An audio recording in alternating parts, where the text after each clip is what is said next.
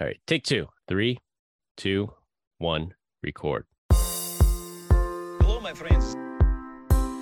Thank you for joining us for the PEBCAC podcast, a weekly information security show featuring some all-around good people.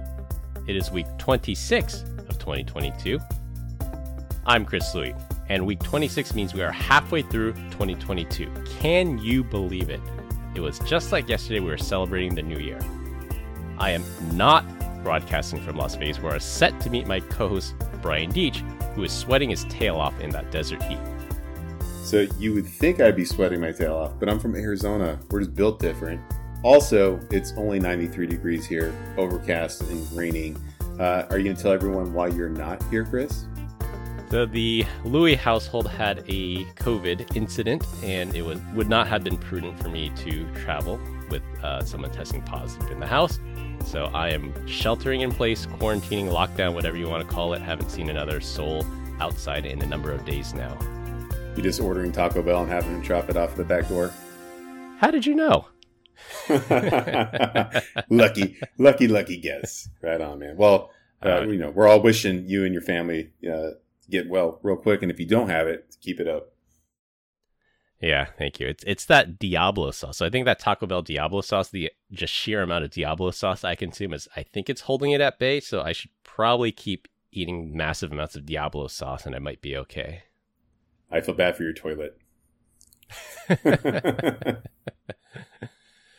Well, it has not been a kind week to the children of the PEBCAC host, and we'll leave it at that. But also, no Glenn this week. He is still out to dinner right now, so as is tradition, here's my Glenn impression. Hey guys, happy to be back for the podcast. I just ate some fish and chips and had some haggis. That's actually a pretty good impression. We'll just kind of leave it at that. But we miss you, Glenn. You should be here, not having fun in London. Yeah, he would have been our first European, our first person broadcasting from Europe if he had shown up today, because we've had this is here in SP. They were our first guests from overseas, and then we had people from America's hat join, but no one from Europe so far. So hope to change that. Actually, I think I have some guests lined up that might be from Europe soon. Mark Ryan, paging Mark Ryan, love to have you. There you go, calling him out. Yeah. Well, no guests this week due to our travel schedules. Combined, we have decades of information security experience and are here not just to educate, but to entertain. We've got 4 awesome stories for this week, so sit back, relax, and enjoy the show. On Closing the Loop this week, I remember on our episode that we had with Guy on, we talked about Paige Thompson, the AWS employee who improperly accessed Capital One's records in AWS. Well, she has been convicted, and she will receive her sentence in September this year. Paige Thompson claimed, and this was her defense, she was conducting good faith security research to find the bugs in AWS, but a jury thought otherwise and convicted her of wire fraud and hacking under the CFAA. The hack took place in 2020, and back then, the bank agreed to pay $80 million to settle claims, and in December, they also agreed to pay $190 million to people whose data had been exposed in the breach. So quite a costly hack for Capital One. Well, I think it was Amber Heard that had claimed the dog took the dump on the bed. So, it wasn't me. Shaggy defense isn't working very well lately. But you know what's kind of messed up? So I borderline feel a little bad for Paige. So now you're guilty. And then instead of just figuring out what's going to happen, you got to wait till September. It's I don't think I bode well with some sort of pending doom hovering over my head. I just want to know exactly what it is. How about you, Chris? Yeah, I also think I guess that's how the American justice system works. Is there's one jury that determines if you're guilty or not guilty, and then there's actually I don't know if it's a jury or if it's a judge that decides on the sentencing. So yeah, I'm not sure why they can't decide on the spot if they have to have character witnesses or any kind of evidence or why they couldn't just hand the sentence down on the spot after the verdict. But that's the way the cookie crumbles. 3 months of not knowing. And it could be positive too, because if she spends time in jail now and she gets her sentence, you usually get credit for time served. All right, so you get 2 months time served, 22 more years of imprisonment. Wow, thank you. Yeah. We'll see how serious they take these computer hacking crimes. Is she like out and about doing whatever she wants, or is she actually locked up? I'm not sure which one's the case. Sometimes you're released and you're in recognizance and you just show up for jail. Usually for like nonviolent, I think that might be more the case. And then you just have some kind of bail money to ensure that you come back. Oh, okay. Well, it'd be interesting. What if she's like a kind of a looker, right? She's gonna have a bunch of nerds riding her on, the like pen pals trying to marry her in prison. Yeah, I've heard prison pen pal program. If Manson could do it, I think anyone can. There's someone out there for everyone. It's true. All right, for our opening topic, I wanted to talk about a story that was making its rounds on InfoSec Twitter about the country of India imposing strict VPN logging requirements. The new logging requirements prompted VPN providers Surfshark and ExpressVPN, two very popular VPN services, to pull their services out from India. So their actual physical servers in India, they had to pull those out. Both Surfshark and ExpressVPN still offer VPN services to get an IP address inside India, but the servers will now be hosted in Singapore and not in India in their borders. India is requiring all VPN service providers to collect metadata information on their users in contravention of what VPNs are supposed to do. So VPNs are supposed to protect user anonymity, and many popular VPN providers even offer like no log policy. So even if a government came in with a court order, they would be unable to comply. Is this the opening salvo in India becoming more like China and trying to control the flow of information for over 1 billion residents? I was wondering the exact same thing, and you're asking that question. Like, what is going on in India that they even care about this? I'm questioning it. What do you think, Chris? I think it's still about control. So they want to control. I think this is probably the first step. I'm sure China started this way with the whole Great Firewall thing, controlling information, controlling where users can go. In China, it was more of politics, covering up things like Tiananmen Square and freedom and democracy. I don't know much about India politics to know how free their press is or how fair their justice system is. Some of our listeners might be able to fill us in, but I do know that on the InfoSec side, they're getting a lot more authoritarian on the internet, on the internet side, and not allowing things like privacy to exist. I actually had to Google it. So the government in India is an executive authority. So there is no democracy over there. I kind of would have guessed that they wouldn't have that. So I guess you can't be surprised. Do they even have elections or anything going on there? Yeah, they have elections. I know they have elections. It's, I guess, I don't know how it works there. I'm sure there's like regional governments and there's the national government. I haven't paid a whole lot of attention to Indian politics, but maybe some of our listeners can enlighten us if there's this thought that you want to suppress political dissonance there and the party in power wants to control it, and how free and fair the elections are there. I think this is like China. It's a big red flag. I think you start doing this, kind of stuff like this. There's something, a little suspect going on over there. And the fact that they're trying to collect data on 1 billion people, like that's so much information. Unless you're like their Dell EMC rep, right? You're like, yeah, you guys need storage? I got your back, baby. You're going to need a ton. I don't know. They probably go with like some other hypervisor. Or not hypervisor. What am I looking for? What's Nutanix? Hyperconverged, right? Hyperconverged computing. Yeah, that's it. Yeah. All right, so I just looked it up on the spot here. Freedomhouse.org, so they do freedom in the world. So India scores a 67 out of 100, which is down from last year, was a 71 out of 100. But Freedom House does rank them as a, quote, free country. So, I mean, it seems like that's the trend, that some of those freedoms, like political rights and civil liberties, are starting to get eroded. And this is probably another mark of banning VPN services or requiring these metadata collection. Because really, why would you want to know the identities of VPN users? India can claim, well, this is for law enforcement, so lawful surveillance. These are to track terrorists. These are to track child predators. But really, the other side of that is so they can keep tabs on who's using these VPN services, where are they going. Let's identify these users. So, I mean, yeah, Freedom House ranks them as free. And then these VPN providers chose not to comply, and they're just going to find another way around it. I bet you what happened, some leader over there was like, he's on Google or their equivalency of that. And he's like, oh my God, the U.S. has this thing called the Freedom. Well, no, it wasn't the Freedom of Information Act. It was the one that we got to superimpose right after 9/11 and do whatever we want. Surveillance. Patriot Act. Oh, yeah, yes, the Patriot Act. Yeah, they're like, we got to come out with that. Like, that sounds pretty rad. I don't know. I think it's terrifying. Where do we rank on the freedom scale? That's a good question. Let me see.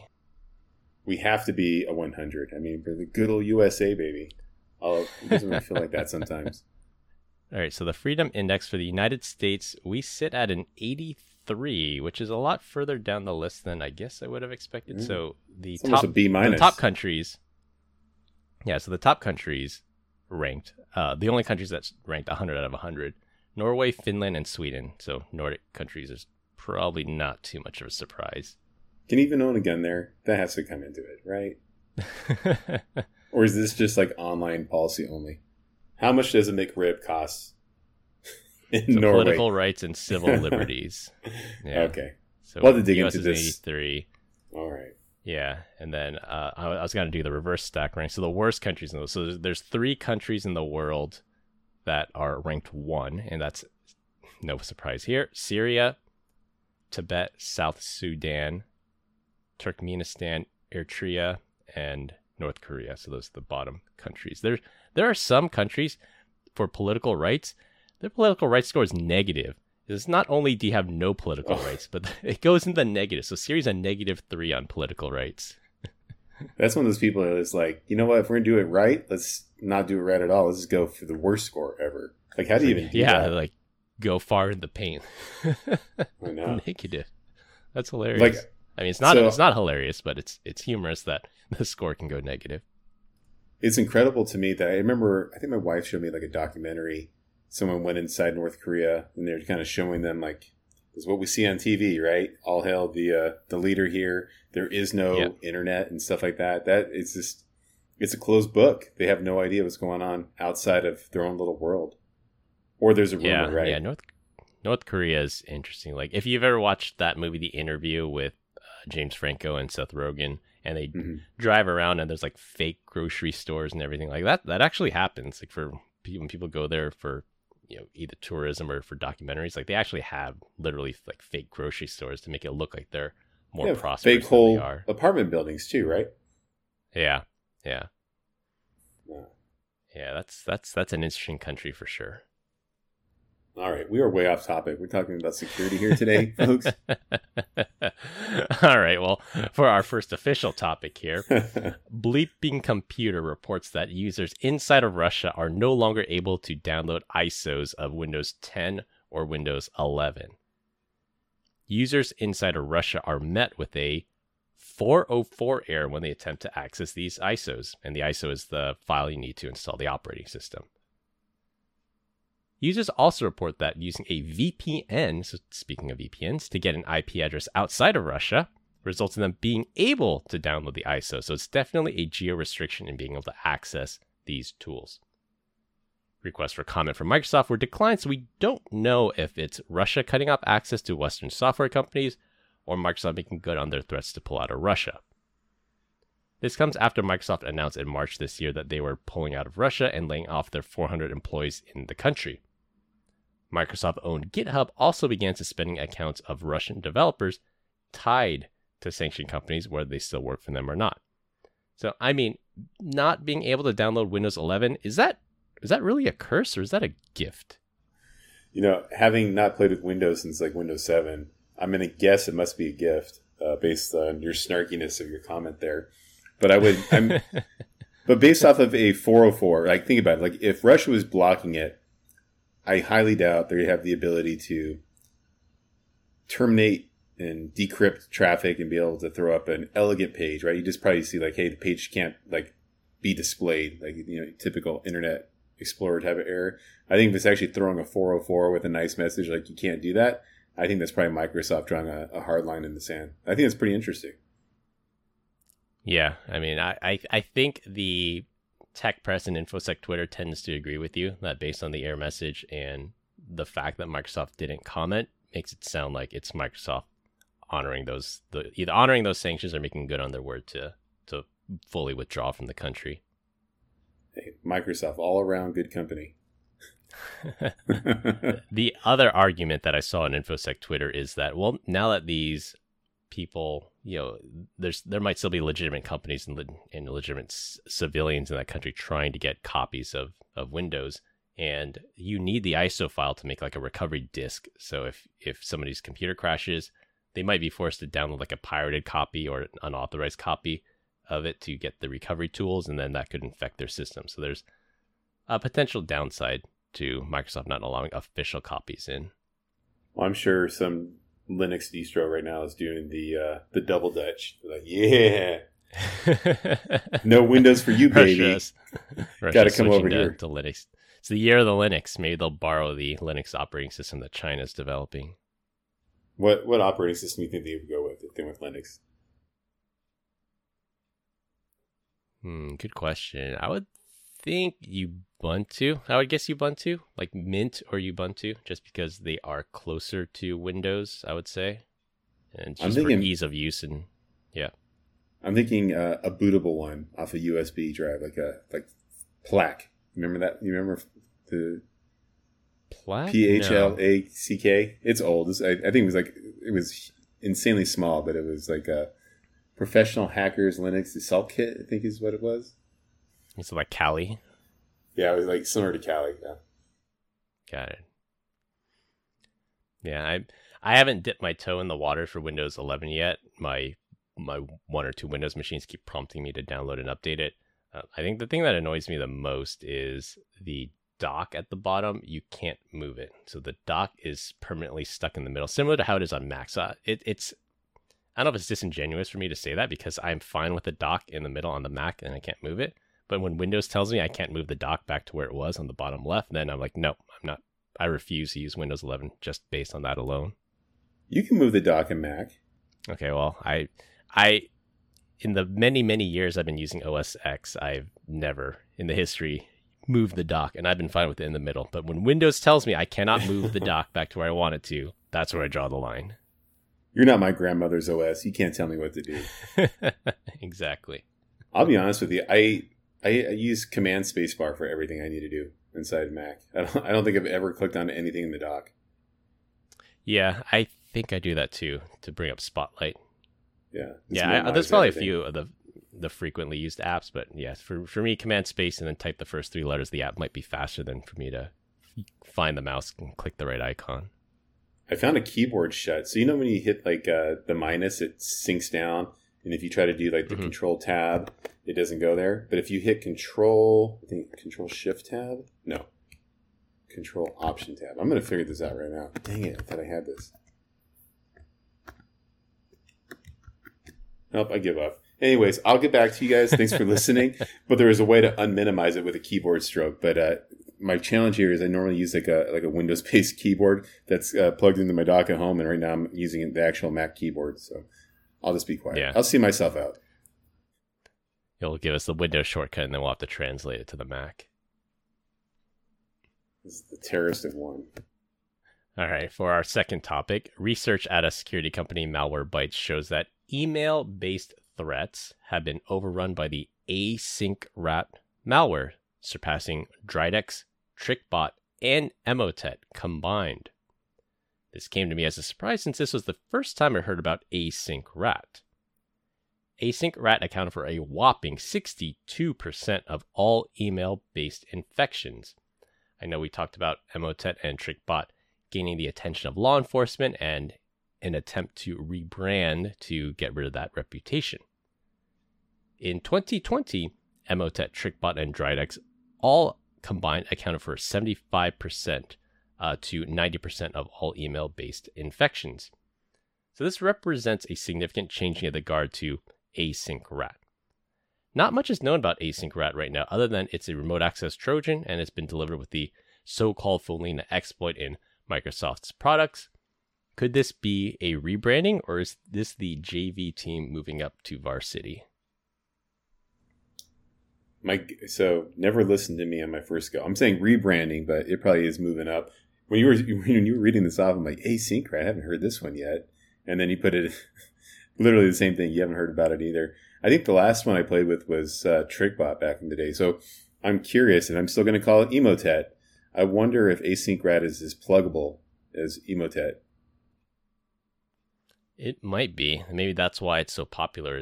And yeah, like Dridex used to start out as a banking Trojan, and then it moved on to other stuff. And then I think Emotet, same thing. It started out as a banking Trojan. SpyEye, same idea, banking Trojan that moved on to remote access tools. So the popularity could lend itself to it being really modular.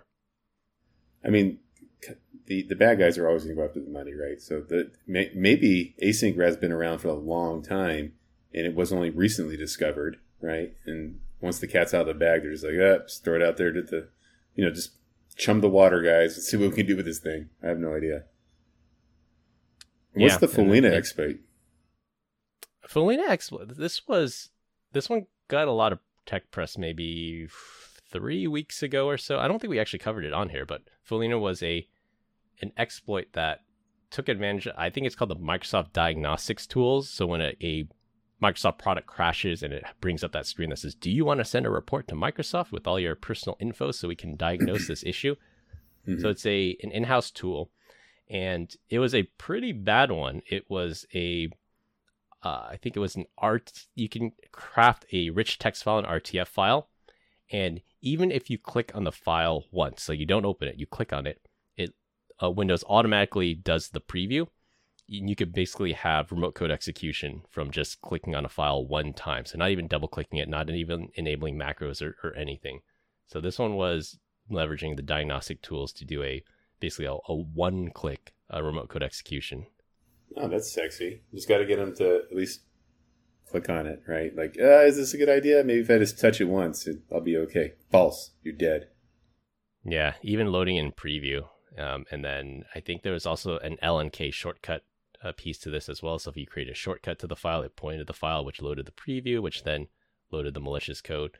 So this one, it was pretty bad. And then Microsoft took a while to fix it as well, because, and that's the problem with a lot of Microsoft stuff, is when somebody exploits a tool that is legitimate, so like the print spooler tool or this Microsoft diagnostic tool, Microsoft has a really hard time shutting it down because it's a legitimate use. It's just somebody that's abusing that technology.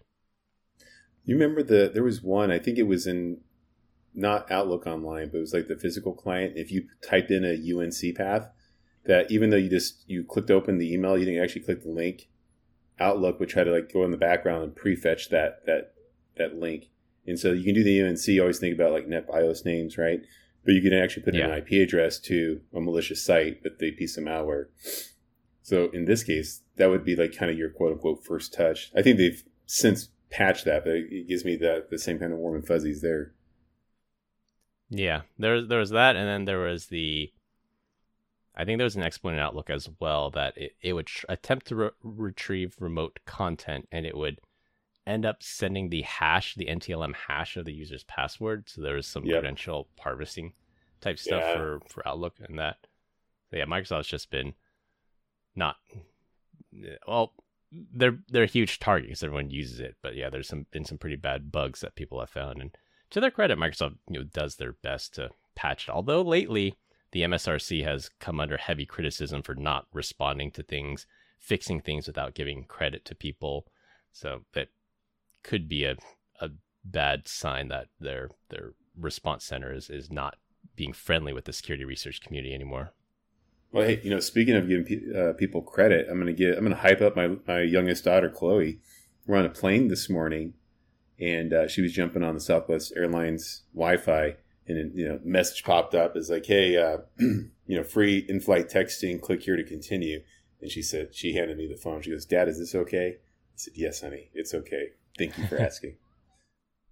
Well done, Chloe. You taught her well, and she remembered what you taught her. Trust but verify. Yep, always trust but verify.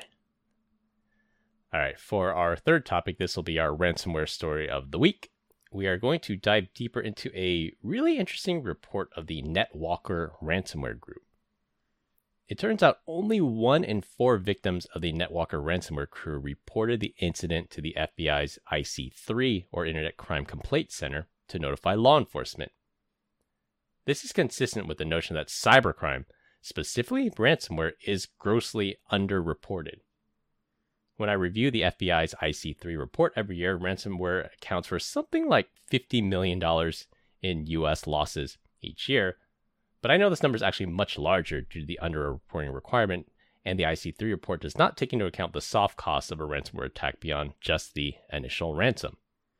The ransom payment may represent less than 10% of the total cost for a company to recover from a devastating ransomware attack. Now, we know that only about 25% of people report it because the NetWalker leak site shows all the companies that they breach, and then they compare that with the IC3 complaint center and says only about less than a quarter of those companies actually reported the attack on their systems. So this is 200 million? What's the real number then? I think it's 10 times, at least 10 times more, at least 500 million. Easy. Yeah, just cross-referencing my crypto deposits. if you smell, yeah, we'll apply some blockchain analysis to Brian's crypto wallets, and then we'll find something there, I'm sure. Yeah, no, I'm with you, man. I think, I'm fortunate enough to talk to a lot of customers, and every once in a while, we have the conversation, but like, hey, they got hit with ransomware and they paid it, but now they're talking to us. But whatever you do not bring it up, right? It's like, oh, okay, gotcha. And then I also think there's maybe it's like death by 1,000 cuts, or maybe it's wealth by 1,000 breaches, right? Maybe they're not always going for the biggest, baddest companies that are out there. They're hitting up, smaller companies that, the InfoSec guy is, the brother's little sister's friend from childhood that happens to know how to type in the word password, and they are secure, and I think they pay for it. I think that probably happens a lot. I think there's a lot of ransomwares that are coming in at maybe $5,000, $10,000, right? And just it's churn and burn, baby. Yeah, it's like salami slicing. You have the biggest of the big, and then you have these much smaller players out there with much smaller ransoms that some people just say, yeah, it's worth it for me to pay $10,000 rather than spend a week offline trying to recover everything. Although there was a report that I read recently that I think it was like a U.S. steel manufacturer or some type of somebody in the industrial area. They did exactly that. They negotiated a ransom with the ransomware crew. They paid it, and they got like maybe 10% of their files back. And then the ransomware crew was like, oh, no, you got to pay more if you want more decryption keys. So then they kind of went back on their word, and they eventually went out of business, unfortunately. So in some instances, there's really no honor amongst thieves. Very true. And so when you think of like I can't remember who it was. It was wasn't there the meat packing or whatever? It was JBS Foods, I think it was. Yeah, they didn't pay, right? They, the Goodwill got them out of that bind, right? There was some sort of weakness in the vulnerability or in the ransomware, and they had to pay for it. Got it all decrypted, or was that a different company? I think JBS paid. I think they paid like okay. 28 million. Yeah, 28 or 40 million. They paid a significant sum. Yeah. I think if you're thinking big of enough, Colonial Pipeline, Colonial Pipeline paid. I think they paid like 20 million, and then the FBI somehow found the private keys to the Bitcoin wallet the attackers had, so they clawed back a huge chunk of that. Okay, I just think that if you're big enough, right, and you're asking for a huge chunk of money like that, 28 million, you're going to hire companies like Mandiant and stuff like that, and just to see what they could do, to see if they could get you out of this pickle that you're in. And maybe you'll pay $5 million or $10 million. MCsoft you're not paying $30. Yeah, MCsoft is the big up and coming company, the premier ransomware recovery company. That they have a lot of free decryptors. They have a lot of decryptors that may or may not work, and then even after you pay for the key, they can make a decryptor that will actually work and not completely destroy your files. Yeah. So there is an emerging market here. Yeah, I think so. Think about it. If you're a bad guy, right? Like, if you're lucky enough to make that breach, then you're really hoping that, number one, they're going to pay. Number two, you don't have a company like MC coming in and trashing out your goodwill. Maybe you just go after the smaller guys that you think be easier for them to pay. Yeah, it's like, do you attack 100 smaller targets or one gigantic target? That's what you got to weigh out. Yeah, the old, would you rather fight one horse-sized duck? You know what I'm saying? 100 duck-sized horses. Horses, yep. Always. You always take the one horse-sized duck. It's going to be a pretty angry duck, but at least you only got to deal with one. Which one do you always pick, Brian? I've asked the question a million times, but I don't think I've ever figured it out. So, I mean, ducks are like, even a regular-sized duck is kind of a jerk, right? If it's pissed. They are. Yeah. And 100 horse-sized or duck-sized horses, I think they'd just be adorable, but they're going to have like these small little legs, right? And I think I could just kick them. And their mouth is going to be super small, right? I don't think it's going to be that bad. I'm taking on the horses. Yeah, it's the problem with 100 of them is you might get swarmed. Like, yeah, you could take on one, you could take on 10, you could take on 15, 20, but when you have 100 of them all jumping on you, piling on you, that's when you might get into trouble. Like, it's not like going to be a movie where 99 of them stand around and you fight each of them one-on-one. No, I'm thinking, I see them coming at me. I'm like, oh, you don't want the smoke, brother. And I'm just going to start kicking them. Like, I'm Godzilla, right? I'm just punting these little horses. Their little bones are going to break so easy. I mean, if I was built like you, maybe I take on the duck, get that fearless stature. But yeah, man, like, think about how small that horse's mouth is going to be. Like, it might be able to clip a toenail, and that's about it. I'm not afraid. All right, fair enough. Yeah, I'm just thinking of like fire ants. Like fire ants, yeah, you could squash them, but you get enough of these things, and they can kill animals much larger than them. Yeah, stupid fire ants. Did you ever take a red ant and a black ant, put them in a thing, and watch them fight? I didn't grow up in an area that had red ants, so we only had the black ants around here. Oh yeah, we would screw them all the time. Like, well, you know what? You're a black ant. You're a jerk. You're going to go in the red ant pile. Just you by yourself. And just sit there and laugh. And then we pour gas on it and then light it on fire. And that is the making of a serial killer right there. Nope. It has to be an animal. Not an For insect. our last topic. For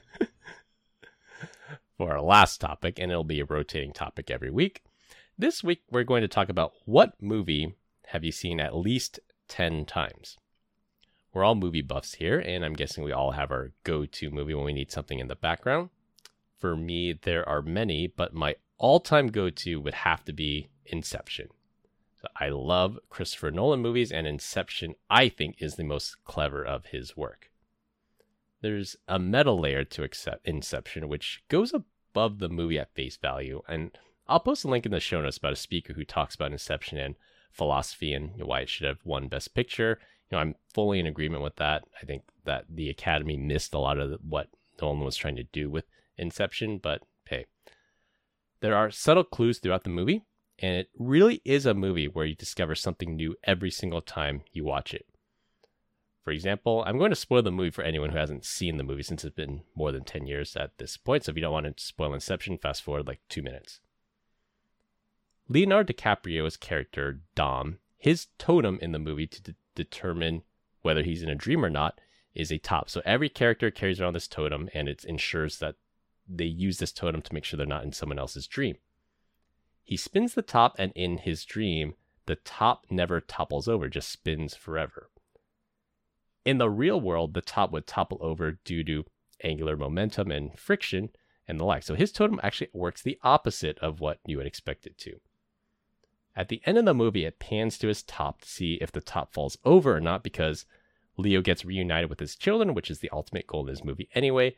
So the viewer is left to see if Leonardo DiCaprio's character is really dreaming or not. But it doesn't matter if the top falls or not. The totem in the movie behaves the opposite of what would happen in the real world. So like Arthur's loaded die, they behave differently than the real world dice. Ames's poker chip would be spelled correctly if he was in someone else's dream. But Dom's totem of the top operates in the opposite way. So even if he's in someone else's dream, the top would fall over because that's how tops operate in the real world. So it doesn't matter if the top falls over or not. He could still be inside someone else's dream. I can confidently say I had never thought about that ever. Now you piqued my curiosity. I kind of going to go watch the movie again. I think I've only seen it watch twice. the YouTube video first, because that Okay. explains a lot of the subtleties and things to look out for, and then watch the movie again, and you're like, oh, okay, now I know what that means. Like even things like the 6-digit number that keeps coming up over and over and over again. You know, the attractive blonde's phone number is 6 digits long. The hotel room number, the number that's written on the train that comes crashing through the first layer of the dream has that 6-digit number. So very clever movie. I really like it. It's over the head of a lot of people, and I think a lot of people miss some of that. But if you're really into movies, I really enjoy this, especially after I watched that YouTube video. Yeah, please put it in the show notes so everyone can geek out on this and maybe figure it out. Yeah. So mine, and I kind of feel like you're a liar because you have kids. I think like there's got to be some sort of kid movie that you can watch 10 times over and still. So there's a difference between a movie I have watched 10 times and a movie that I would like to watch 10 times. I feel like anytime Toy Story comes on, I could always watch it. I'm like, whatever. It's still good. Yeah. All right. Yeah. But, mine would be The Matrix. The first one only. I can watch that. The first one, yeah. Yeah. Yeah. And I love sharing it with my kids. I loved, showing that to them for the first time.